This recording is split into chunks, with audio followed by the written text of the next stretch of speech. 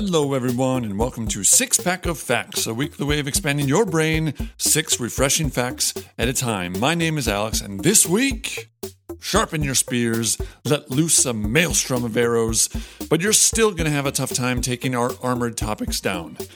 Also, why are you trying to hurt these things in the first place, you monster?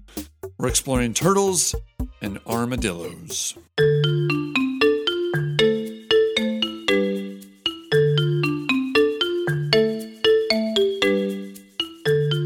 Talk enough about turtles, and you do, right? And you're bound to hear them referred to by a few different names.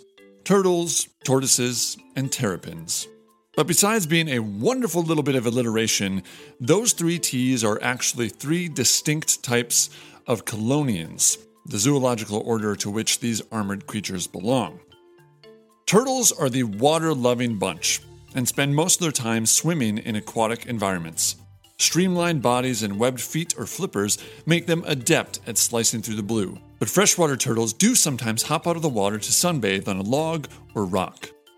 Tortoises aren't fans of water and spend all of their time on land, something which their short, stumpy feet are well suited for. If terra firma gets a bit too hot, tortoises will burrow underground to cool down. Terrapins are kind of a mix of turtles and tortoises. They spend time on land, but instead of clear, fresh, or salt water, terrapins prefer the brackish water of swamps. As another little fun fact, the word terrapin comes from the Algonquin word for little turtle.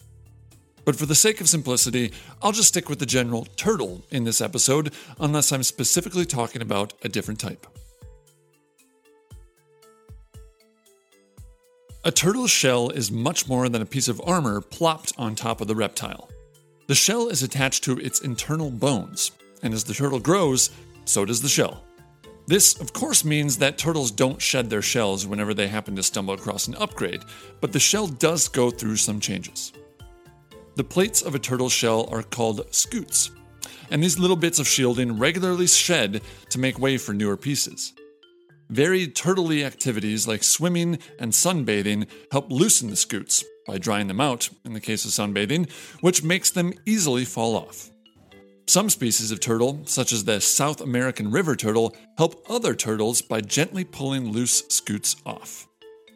Sadly, what is a turtle's best defense can become a terrible liability once compromised. Any kind of break or puncture can lead to bacterial, viral, or fungal infections. Thankfully, veterinarians can sometimes do a very kind deed and fix a broken shell with bonding materials. The oldest living land animal was born before the light bulb was invented.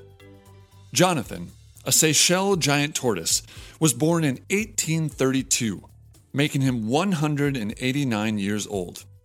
He chills out all day on an island of St. Helena in the South Atlantic he has called home since the late 1880s. Jonathan was a gift to the then governor of the Overseas British Territory, William Grey Wilson, 1890 to 1897, and has remained at the governor's residence ever since.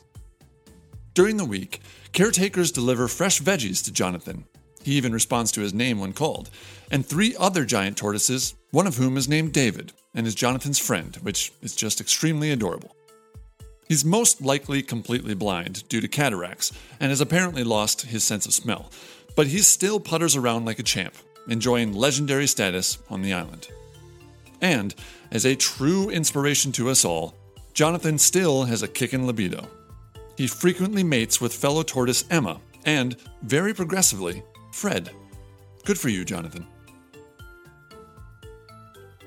I'm sure you're feeling a little shell shock after all the turtle talk. So let's change gears from the wet and watery to the dry and dusty. Let's talk armadillos.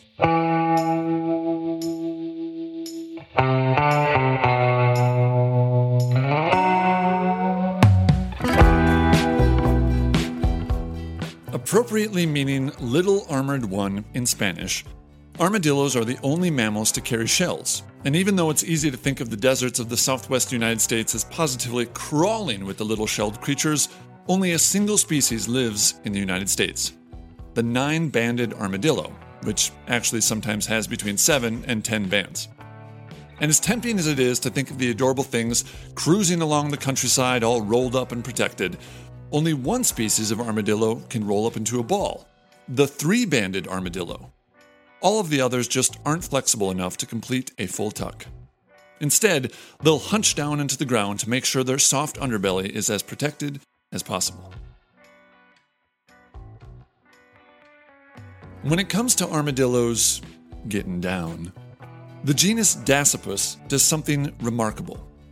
Females of the Dasypus genus, which includes the 9-banded armadillo, can only carry one egg at a time, but evolution has provided them with quite the reproductive trick to keep their population strong. When a female's egg is fertilized, it almost always splits into 4 genetically identical proto-armadillos. That's right, a female 9-banded armadillo gives birth to identical quadruplets each and every time. Thankfully for the mama, the baby's shells aren't fully formed before birth, giving them extra flexibility until ossification rapidly occurs outside of the womb. Hansen's disease, also known as leprosy, isn't pleasant. The bacterial infection can cause horrible sores on the skin and serious nerve damage if left untreated. And while casual contact with someone with Hansen's disease won't trigger transmission, there's only one roly-poly mammal that can. Yep, the armadillo. Hansen's disease is a weak pathogen.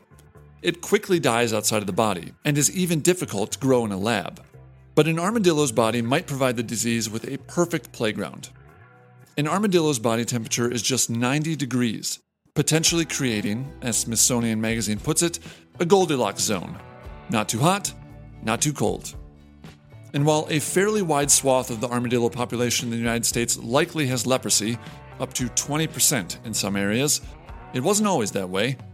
The disease wasn't present in the so-called New World before Christopher Columbus crossed the ocean, so it seems likely that humans transmitted the disease first at some point in the last 400 or 500 years.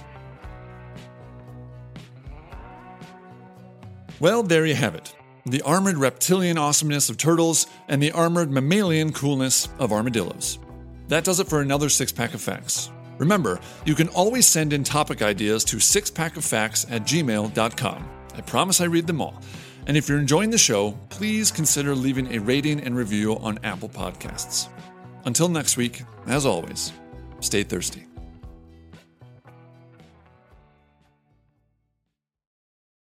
Can't get enough of these refreshing facts? There are 3 easy ways you can help support the show. If you're listening through Apple Podcasts, leave a quick review. Then, make sure you're subscribed so you don't miss an episode. Then, share the show with a friend. The more, the factier. Stay thirsty.